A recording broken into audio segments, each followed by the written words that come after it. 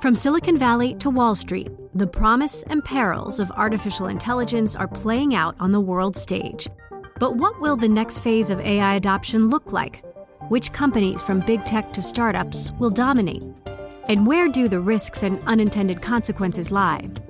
I'm Emily Chang. Join me at Bloomberg Tech in San Francisco, May 9th, to answer many of the industry's burning questions, alongside Snap's Evan Spiegel, Xbox President Sarah Bond, OpenAI's Brad Lightcap, top researcher Dr. Fei-Fei Li of Stanford, and many more. More details and just a few tickets left at Bloomberg.com/TechSF. Hi, this is Dana Perkins, and you're listening to Switched On, the BNEF podcast. Today, we talk electric vehicles. They come in a lot of forms, from the car you drive, to the bus you ride on, to the electric scooter or bike you take to work, to the electric truck your packages or food are delivered on. So today, we're going to talk about BNEF's annual Electric Vehicle Outlook and dive into more detail on charging networks. After all, if you have an EV, you're going to need to be able to charge it. I get to speak with Ryan Fisher, one of the analysts who helped write the report and our lead analyst on electric vehicle charging infrastructure at BNEF. We talk about the companies installing chargers, the grid, EV rollout, policy recommendations, semiconductor shortages, COVID-19, and Ukraine. As a reminder, BNEF does not provide investment or strategy advice, and we have a full disclaimer at the end of the show. But now let's speak with Ryan about electric vehicles and charging networks and what this could all look like in the future. Ryan, thanks for coming on Switched On today. Hi, Dana. Well, thanks for having me. This is our first time having you on the show, and we're going to drill down into some parts of this electric vehicle outlook that we do every year on areas that you know more specifically than maybe other parts of the report or other parts of the team, which is around the charging networks. But before we get into that, let's zoom way out and let's talk about the electric vehicle outlook and really what are we trying to accomplish with it and who are we speaking to when we write this report every year? So it's kind of got this name, the Electric Vehicle Outlook, but it could quite easily be called the Transport Outlook. It includes everything from how far are people traveling, what modes of transport are they using, and more so, we kind of go into the impacts. One of the key things we're also doing now is looking at net zero. So saying, well, what kind of happens in an economic scenario, but what happens if we really want to meet those goals to lower emissions by 2050? And we're talking to a huge group of people. So as I just said, with policymakers, and you've got all sorts of businesses affected by this. So electricity demand comes into it, charging infrastructure, kind of the core things that I'm looking at, but also other groups looking at things like metals and mining, battery demand, purely the vehicles themselves, clearly the automakers interested in those. So it touches on just about everybody who could possibly be interested in road transport. And there are a lot of different directions to go in here, but what would you say is kind of the state of the market today? Because I will say, just anecdotally speaking, we went from in London, the electric scooter space being illegal and finable just a couple of years ago, and now I see them absolutely everywhere. But let's focus in on, I guess probably the biggest part of the market that we tend to focus on, which is the automotive space. What is the state of that right now? So it's been a real successful time for electric vehicles, and we're starting to see kind of those EV share of sales, 15%, I think, in kind of places like Germany, China, even higher in some of these markets as well. Obviously, Norway is kind of the poster child for EVs. So EVs as a whole have been really quite successful, driven by kind of emissions regulations and new products coming out all the time that consumers want. You did obviously just touch on kind of bikes, and there is some niggling things happening in the background. So you can't get on some of the trains now if you've got kind of those e-bikes because they don't want them to set on fire. I mean, not things that we kind of fully focus on in the report, but yeah, there's still things in the background going on in this sector. So let's go into the topic that we want to focus on for today's episode, because, as we've addressed, we could spend time on buses and trucks and all of these different parts that are included in this report. But let's talk about the charging networks that actually are facilitating electric vehicles, so consumer vehicles or maybe even fleets for taxis and for companies, but the smaller vehicles that you see out there. And this charging situation that is involved with range anxiety and why people sometimes don't buy them, and really facilitates the entire rollout because you have to be able to, for lack of a better word, fuel them if you're going to use them. Where does that currently sit today? I guess let's look back before we look forward. How far have we come in charging? And is it ubiquitous or do we have a long way to go? There's pretty regular articles kind of highlighting, I've got a car, I'm in the wild, and this really is kind of still a problem, whether that's because they're not available in all locations or just because they don't work. So there's still some way to go, but there's certainly big signs of change and there's a lot of investment in this market. Like we've gone from somewhere a few years ago where companies were like, are EVs kind of going to be real? Do people want to charge out and about? What infrastructure do they really want? To a market where people are convinced that that's happening and that they're actually trying to put their money in. So drivers can access a range of infrastructure. The market largely, if we think about Europe and the US, is dominated by home charging. So we've kind of got a lot of people who are quite affluent buying quite expensive EVs, and they've got a detached house and they can install a home charger. So they don't necessarily need to charge elsewhere so much. But then you're starting to get more and more people, whether that be, like you said, the taxi drivers who are kind of being pushed, whether that by Uber or Lyft to go electric in cities, and building up bigger numbers, all those who just simply don't have an ability to have a home charger. So they now need a solution that isn't the home charging. We're seeing quite a lot of investment, whether that be from the pure play operators or kind of oil and gas utilities as well coming in there, and even retail. So to be honest, there's a lot of investment. There's a lot of companies coming into this space. One of the things that comes up is like, what chargers do people really want? Do they want the slow ones that kind of charge overnight in a similar way to what you might do at home, or maybe when you get to work and you kind of leave your car there all day? Or do they want something that kind of is more similar to a petrol station? And this debate is still kind of going on, but some of the numbers that we've seen is kind of last year, about 70% of all the investment in the public network globally went into those faster chargers. So investors are kind of more favorable towards those, and they're not just being rolled out on highways. So there was this original thing of like, oh, you only need the fast ones if you're going 200, 300 miles. Whereas now there seems to be a bit of an understanding that actually we can put these in urban locations, retailers, supermarkets, McDonald's are putting them in, kind of Walmart, all these different companies. So we're seeing a different landscape occur with kind of what is being accepted. It doesn't mean to say that there won't be slow charging. We do see that in our forecast. But what we're certainly seeing as you kind of weigh up the numbers and kind of play out the scenarios is just the sheer number of fast chargers that you'd need makes it really difficult. You kind of need 16 times more the slow chargers than you would the fast. And then that gets into this, like, how do you get the planning permission? How do you get the grid upgrades? How do you persuade the kind of, whether that's municipalities or councils or sub-councils in cities to actually put these chargers in? So we're a bit more favorable on fast charging. So you referenced that we would need more of them. That's presumably because in the slow chargers, somebody would park their car and leave them there for some time. So that's in regard to physical space and charging of the vehicles. But what does this do to the grid? And what does it have to do with the demand on the grid? Because one of the benefits of the slow charger, potentially, you're even setting some sort of if you're charging from home, deliberately charging overnight when demand for electricity is much lower on other parts of the grid, these fast chargers, it's immediately happening. What sort of strain does that put on the system? This topic comes up and everybody's really interested in this at the moment. So we did a really nice report last year with a kind of a startup company called EV Energy in the UK. So what they do is kind of plan out when they would like people to charge when they plug in at home and kind of move that time overnight. And when you see that, most people will get home at 5 and there's this assumption that, well, everybody plugs in straight away, that blows the grid and we've got a big problem. But you're only actually really on average charged 2 or 3 hours every night and you plugged in for 12. So they proved, and we've shown that in the data, that it's quite easy to move that time from 5 in the evening to sort of early morning. So from a home charging perspective, these tools can make a difference, and policymakers are certainly picking up on that and then starting to mandate things like smart charging in different ways. When you get out into kind of fast charging, we can be talking megawatt kind of installations now. So multiple 100 kilowatt chargers next to each other, getting up to 350 or even megawatt for the commercial vehicles now being discussed and kind of implemented. So that does become a problem for the grid connection. Some of the difference with that is you're planning it in. If I install a home charger, the grid might not really know about it. Whereas when I'm saying I want a megawatt connection, you are saying to the grid that I'm going to do that and they need to approve it. So the problem more becomes, how much do they want to charge you to do that?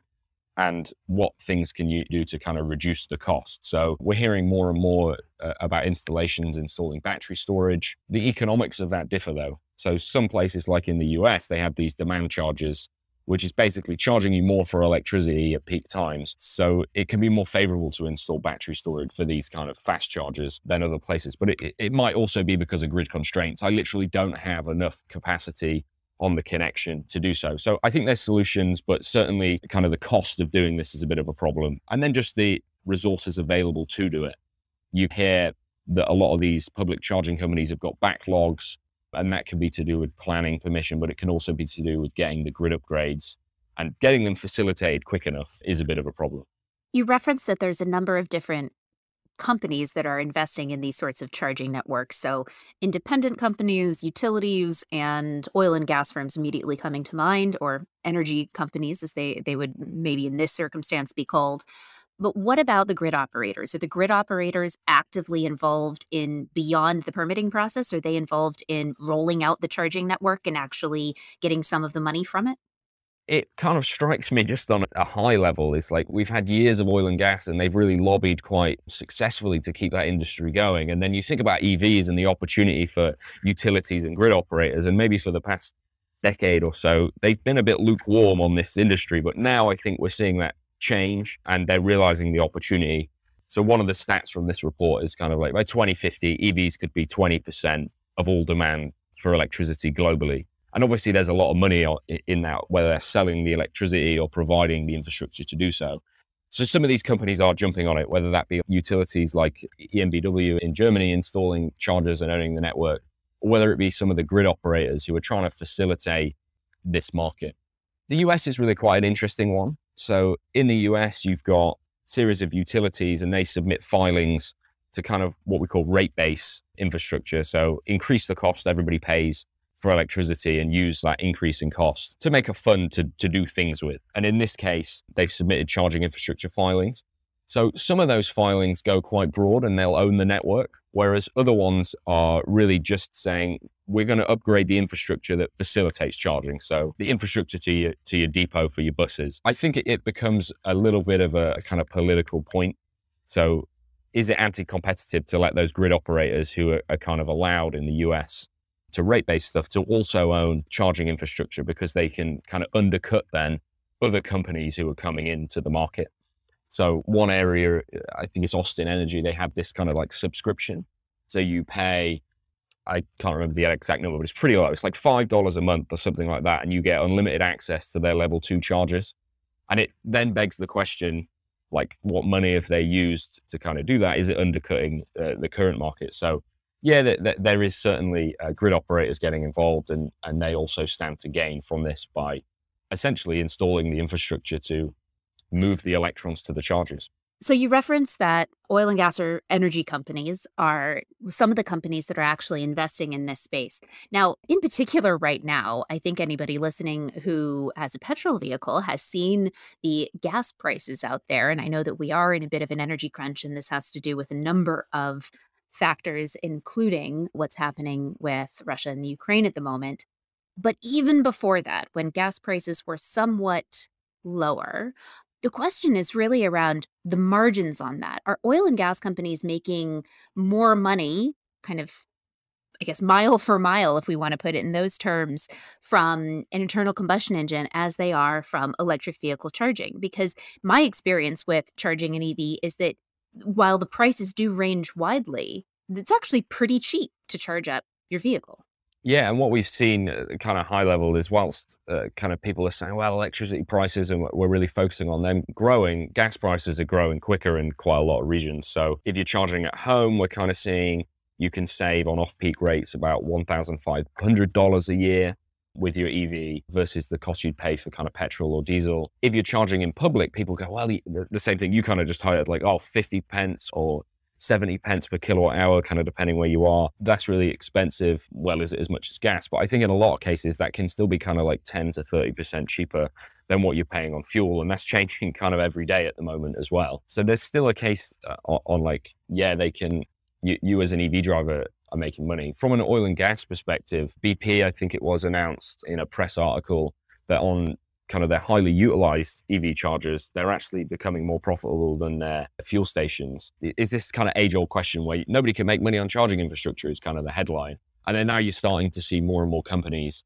come out and kind of IPO and put more information in and say, well, actually, on the high utilized ones that we've got, we're making quite a lot of money and the utilization is increasing and paybacks are coming down to kind of 5 years, these kind of things. So they're doing quite well. From an oil and gas perspective, I think one of the areas that we wrote about a little bit more was they're going to lose a lot of revenues, right? So at the moment, they deliver basically all of the fuel for everybody who's got a car, but that's slowly changing, as we talked about. A lot of people charge at home, they charge at depot, and they're a real threat there. So the utilities are going to more and more are going to take up that market, for example, although companies like Shell have got a utility base in the UK. So they're at threat anyway, whether or not they successfully manage to get some market share. Certainly about 50% of their market is at threat of being lost just to private charging. And then in public, as we sort of highlighted earlier, you've got these other companies coming in to take a share of it. So I think the oil and gas majors actually one of those in this market who are quite under threat. And at current, you see these strategies that they're kind of putting in, whether that be installing at forecourts, the ultra fast chargers, or buying other companies. The revenues they're going to lose from private charging won't necessarily be made up by either selling electricity through public charging or selling actually charging hardware or installing or some software services. Some of the analysis we've completed is like those revenues are not going to make up for the lost revenues that they've got. Now for a very short break. Stay with us. From Silicon Valley to Wall Street, the promise and perils of artificial intelligence are playing out on the world stage. But what will the next phase of AI adoption look like?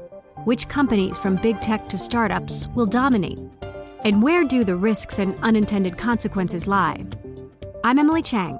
Join me at Bloomberg Tech in San Francisco, May 9th, to answer many of the industry's burning questions, alongside Snap's Evan Spiegel, Xbox President Sarah Bond, OpenAI's Brad Lightcap, top researcher Dr. Fei-Fei Li of Stanford, and many more. More details and just a few tickets left at Bloomberg.com/TechSF.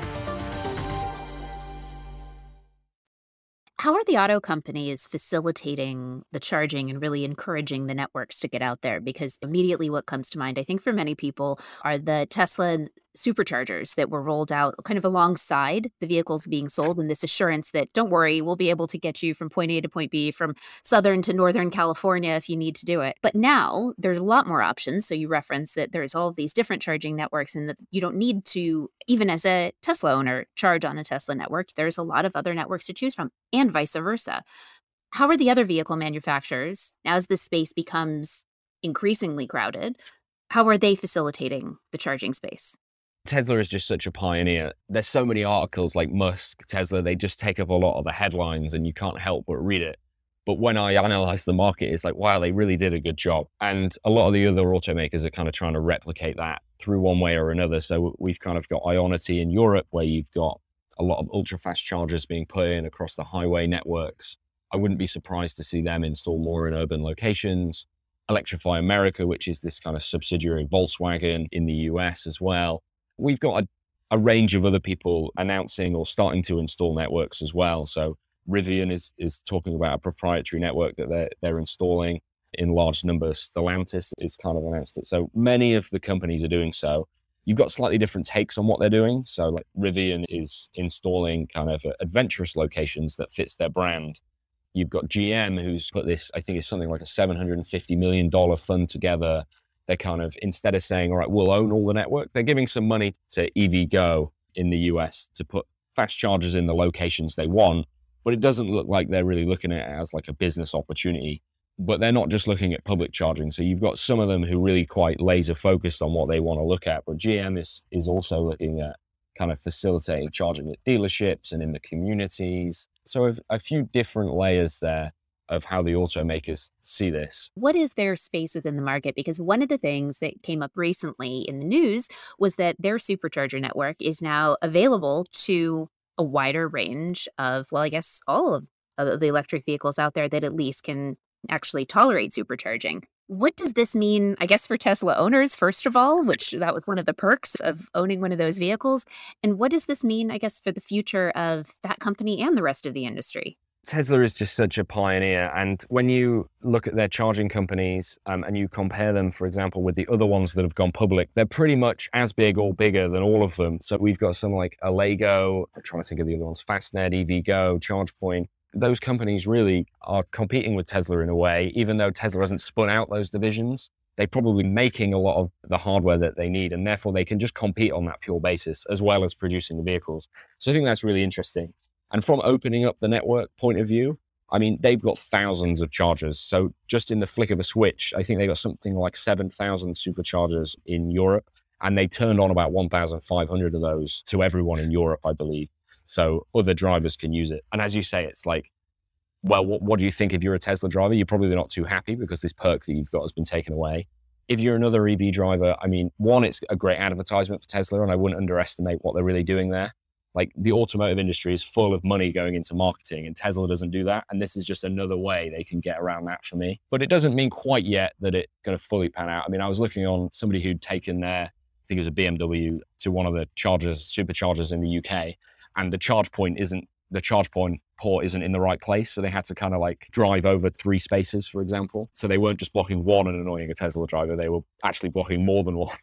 So there's still some hurdles there, but really cool from Tesla. So let's talk a little bit about the batteries themselves and how they handle the supercharging, because one of the things that we know about electric vehicles and their batteries is that the batteries degrade over time, and the supercharging of them may make them degrade a little bit faster. Has the battery technology changed, and is this an area of focus for the manufacturers of these batteries?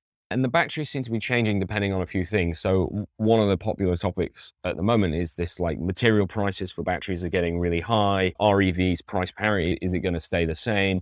And we kind of see a few things that automakers are doing. And one of them is changing the battery chemistry. So they're going away from the kind of high nickel, high cobalt content, and they're now putting more emphasis on their LFP. This is cheaper iron phosphate batteries. I think that's the right expression for it. LFP. Those were originally thought to not perform so well, but there seems to have been a bit of an evolution, and they're managing to hit the range requirements and safety requirements and everything in the same way that they maybe would have had done with the NMC batteries. So they're getting away by going with basically cheaper content chemistries. The other thing is, like, these NMC batteries can take higher charge rates, for example. So there was a thought of, well, we'll go towards them. Everybody wants faster charging. But again, there seems to be an evolution or perhaps a progression with the LFP batteries that they seem to be performing nearly as well as the others. Charge rates is obviously kind of a center of attention. Everybody wants to be able to basically fuel their electric vehicle just as they fuel their petrol vehicle. And you get to this point kind of from a technical perspective where if you go above what basically the superchargers today do, which is kind of 150 to 250 kilowatts where they kind of max out, people discussing that you need a change in battery chemistry. You need to go from lithium ion technologies and you need to have solid state. But solid state, whilst there's some companies that are kind of talking about success, still seems to be 5 years, 10 years away. And I'm not sure whether it'll be one of those technologies that's always 5 or 10 years away until it's really proven. But what we're seeing in China, and I think China is a really interesting story we could talk about for a while, is the automakers there are announcing vehicles with 350, 400 odd kilowatt maximum charge capacity. So maybe charging in 5-10 minutes, certainly quicker than those on the market today. And they're saying that they can do that with lithium ion technology. So they're managing to basically up the spec without actually changing the chemistry, which is interesting. Let's focus now, instead of on the superchargers, on these home chargers that you say are starting to be a bigger part of market share than maybe some of the companies installing the chargers had anticipated. And this one area around smart charging. So we've already addressed this idea of people charging at different times of the day in order to optimize when they're in the grid. But how about the opposite direction? So, for example, in some countries, people have backup generators or power walls to supply them with electricity when the grid is unable to. And this is no longer an issue that's just relegated to parts of the developing world. We do have grid outages in all kinds of places due to things like fires or cold snaps and snowstorms and all kinds of things. So are vehicles ever going to be able to put energy back into the grid and supply us with this flexibility? Yeah, and this question is really cool. And sometimes you bring it up with people and they're like, no, it's never going to happen. It's kind of a pipe dream. And we've done a lot of research in the last year, and you're seeing more and more announcements that would suggest, you know what, that this is kind of going to happen. And if it happens at scale, some really interesting things happen to the power system. So just from a point of saying, well, yeah, it really could happen. We've seen many automakers add what we call bidirectional charging, the ability to send energy the other way. So Ford with their F-150 have said, yeah, you can power your house for a number of days with our vehicle. Volkswagen saying every vehicle that they release, I think from 2022 onwards, that has a battery bigger than 70 or 80 kilowatt hours will be able to do this.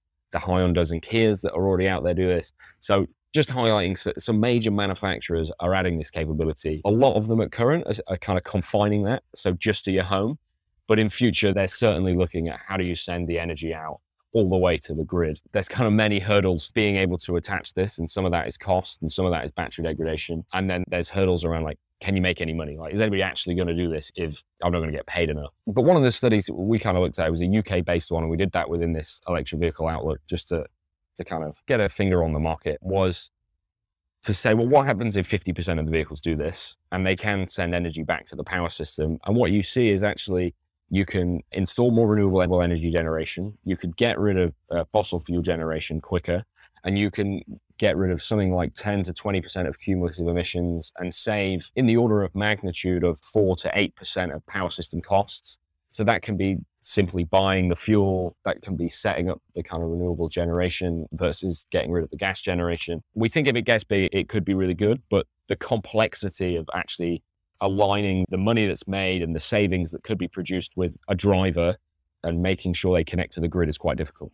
And we are seeing these grids. You referenced not just the grids people are charging on, but the grids that are manufacturing these vehicles. Those grids are getting cleaner as well, are they not? Yeah, so I think across the world, things are getting cleaner. One of the interesting points that we came across when looking at bidirectional charging was kind of how carbon costs work.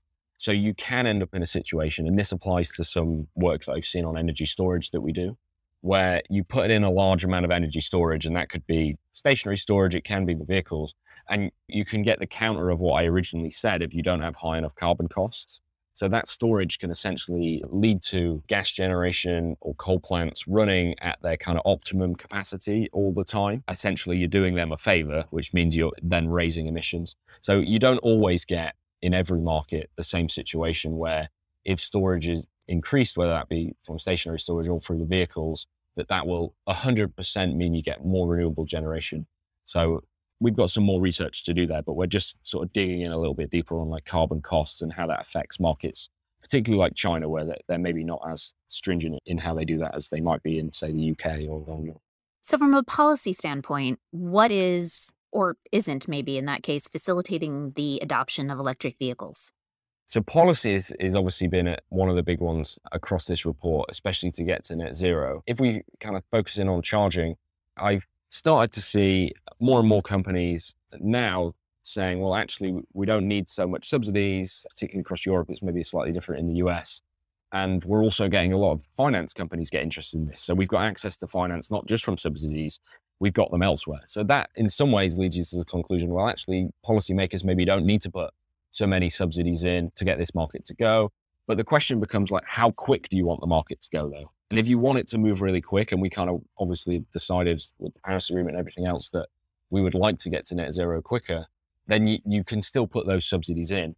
And the scale of the subsidies needed are just far smaller than what we're putting elsewhere.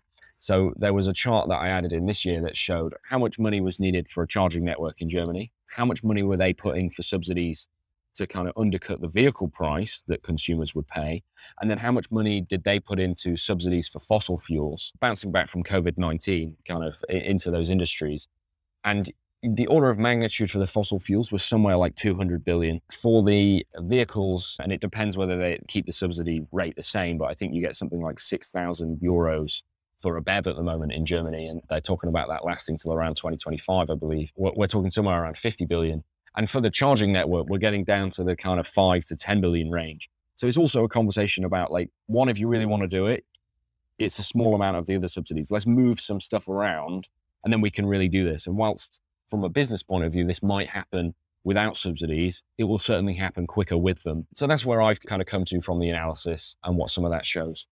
Now for a very short break. Stay with us. From Silicon Valley to Wall Street, the promise and perils of artificial intelligence are playing out on the world stage. But what will the next phase of AI adoption look like? Which companies from big tech to startups will dominate? And where do the risks and unintended consequences lie? I'm Emily Chang. Join me at Bloomberg Tech in San Francisco, May 9th, to answer many of the industry's burning questions, alongside Snap's Evan Spiegel, Xbox President Sarah Bond, OpenAI's Brad Lightcap, top researcher Dr. Fei Li of Stanford, and many more. More details and just a few tickets left at Bloomberg.com/TechSF.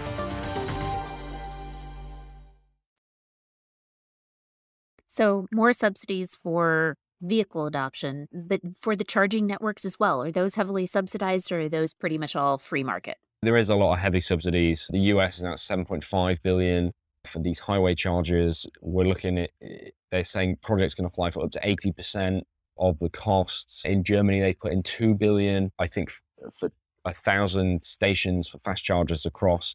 And they're doing some kind of more unique things in that they're saying, actually, this is the maximum price you can charge. So that really is changing the market, because if you're an operator there, and often they're charging more than the price cap that Germany's talked about, the market is really being manipulated by that. So there's quite a lot of government intervention in different ways. One of the areas that I think is maybe not talked about enough, but is really going to affect this market, is grid upgrades and rate basing. So we briefly touched on, like, the US have these filings and they rate base some of those to put grid upgrades for charging infrastructure in. And that's great. And that is one of the more progressed markets in the world for doing that, from what I can see. But that doesn't last forever. So you might be lucky, you're bus station A and you want to upgrade to, 50 buses. And you've fortunately got the local utility who's got 200 million to help you out. But once that 200 million runs out, what are you going to do? And this problem kind of exists everywhere. And I wouldn't want EV adoption, or I don't think EV adoption should be slowed down, because some people are looking and going, wow, the grid upgrade costs are just so expensive to do this. So we've seen some movement on that. In the UK, they're saying we will allow rate basing for charging infrastructure upgrades. So grid operators can put that into their rate base. It's a little bit gray where that kind of ends and where it starts, because quite clearly you could end up in a situation where, like, business A says, yeah, I'll have a megawatt connection, and they don't really need it. So I think it's a difficult one, but I think it will certainly help the market if more money was allowed to be rate based for grid upgrades for charging. And explain exactly what rate basing is. So if you are paying at the moment 20p per kilowatt hour, a certain portion of that is for taxes, and a certain portion of it is for the electricity itself and the overheads of the kind of company running it. And they basically increase how much you're paying per kilowatt hour, and they turn that into a fund to do the grid upgrades with.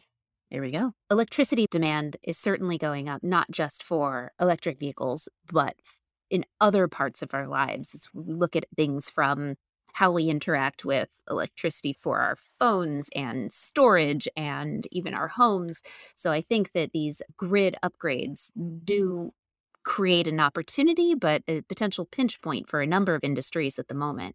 Switching tracks a little bit, let's talk about some things that, well, I think everybody is probably sick of talking about COVID-19, but to be honest, we are not beyond it. And there was a bit of a crunch on electric vehicle sales generally, in particular in the US, but also in some other areas, that we saw over the course of the past couple of years as the pandemic was, underway. Could you explain to everybody kind of what happened there, first of all, and then secondly, what that meant for electric vehicles? Did that increase adoption, and are they back on track now? And are there enough vehicles being rolled out? Because certainly it drove prices up. And at one point, used vehicles cost more than, we've ever seen in the market before. Yeah, and my father-in-law has just sold his car because he could sell it for more than he bought it for, I think. So we're seeing that change pretty quickly. I don't think that's going to last forever, where you can sell a used car for more than you bought it for. The supply chain crunch from COVID led to things like the semiconductor shortage that are still kind of ongoing. On a weekly basis, we're kind of tracking that, and we've done a few notes. And there seems to be some more optimism that lines are starting to get up to speed. But because vehicles couldn't be produced, that certainly has led to this point where kind of secondhand prices have gone up for ordinary vehicles.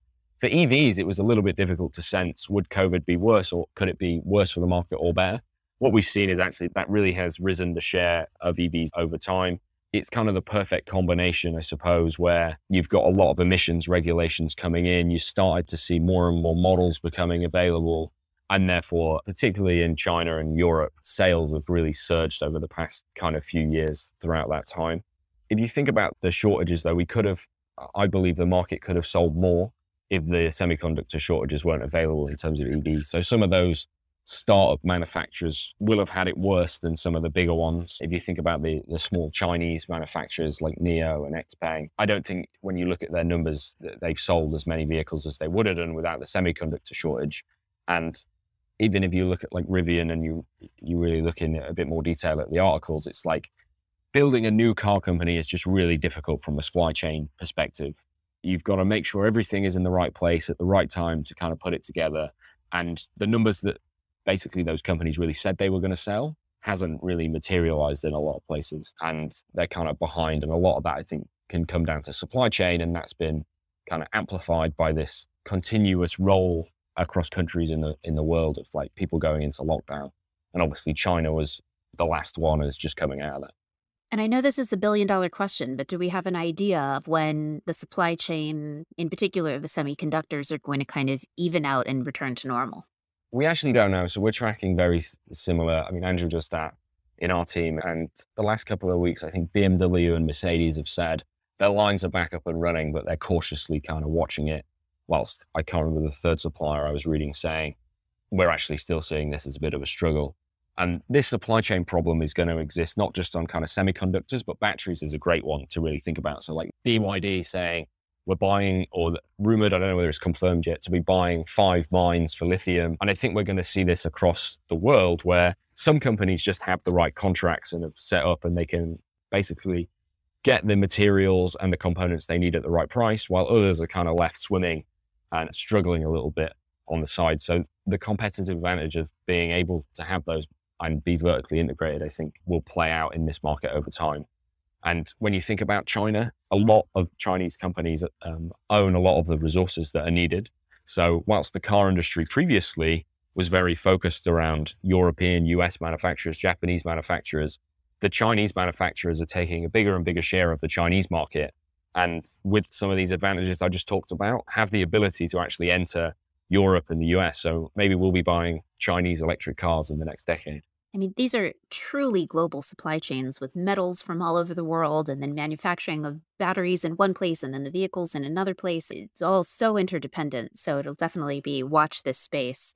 Let's talk about something else that's also quite topical at the moment and what impact this will have on this industry, which is Russia and their invasion of the Ukraine. And this is another thing that I think is having a massive impact on natural gas, in particular here in Europe, where thinking about it all of the time, but I know it has a global impact. But additionally, the sanctions on oil has changed some of the dynamic. How is the war in the Ukraine interacting with and changing electric vehicle rollout? So gas prices are going up, and I think that's only leading to more people searching on Google for electric vehicles and kind of saying, well, actually save some money on this. So I only can see that it's going to be a positive. Whilst electric vehicle costs are going up and the average rate you might pay is going up, if you look into the weeds a little bit, as I kind of do on a daily basis, the EV tariffs haven't changed dramatically. So you can still get overnight, if you're on the right tariff, these kind of like 5-6p per kilowatt hour rates. But we're obviously going to see, and you alluded to it a second ago, with the change in the grid is not just down to one component of EVs, it's also heat pumps, it's also air conditioning, it's also the build out of new building blocks elsewhere, and the addition of kind of renewable energy and distributed resources. There's so much going on that I think there will be some more innovation really in these electricity tariffs as well over time. So we think about the war and the prices of oil and gas kind of increasing. We're seeing that the actual price for petrol is going up slightly quicker, particularly in the US, should I say, actually. If you look at the US, the price of petrol has gone up a lot quicker than the price of electricity, therefore making EVs look much more attractive. In Europe, they are slightly more attractive, but that dynamic hasn't changed so much. So also super topical at the moment are technology companies. And as we think about what's happening in the Silicon Valley and what's happening with many of those listed companies, let's just talk about some of the industries that they are actually operating in.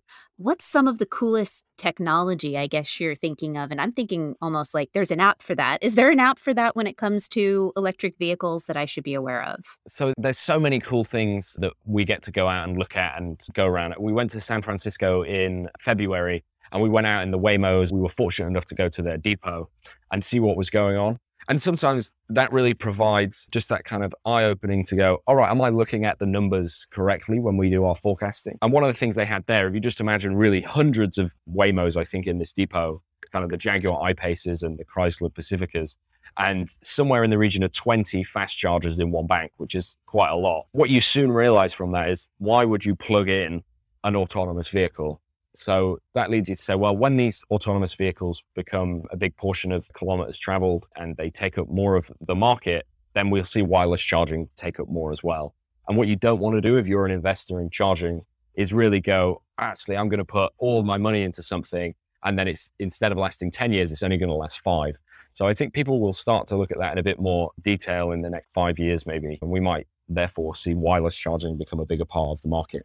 How does wireless charging work? So this is going to test my knowledge. And I think at the moment there's like 3 or 4 main companies who are doing this. And some of them are touting different technology. Some of them seem to have technology that's quite good at low powers, similar to the kind of home charging. And some of them are quite good at fast powers. And then some of them will say, well, actually, we've got the best technology because we can provide the technology to do both fast and slow from the same IP base that we've got. So I'm not going to suggest that I understand everything about how they send the electricity through the air, but that's one of the things they're certainly interested in. Incredible. Okay, that'll be really interesting. Leave it to Silicon Valley to continue to innovate in this space. So Electric Vehicle Outlook 2022, we look forward to having you back on the show next year and see what things actually stood out. But really interesting to hear about all of the stuff that we've looked into specifically regarding the charging network. Ryan, thank you so much for joining us today. Thanks, Dana. Today's episode of Switched On was edited by Rex Warner of Greystoke Media. Bloomberg NEF is a service provided by Bloomberg Finance LP and its affiliates. This recording does not constitute, nor should it be construed as investment advice, investment recommendations, or a recommendation as to an investment or other strategy. Bloomberg NEF should not be considered as information sufficient upon which to base an investment decision. Neither Bloomberg Finance LP nor any of its affiliates makes any representation or warranty as to the accuracy or completeness of the information contained in this recording, and any liability of this recording is expressly disclaimed.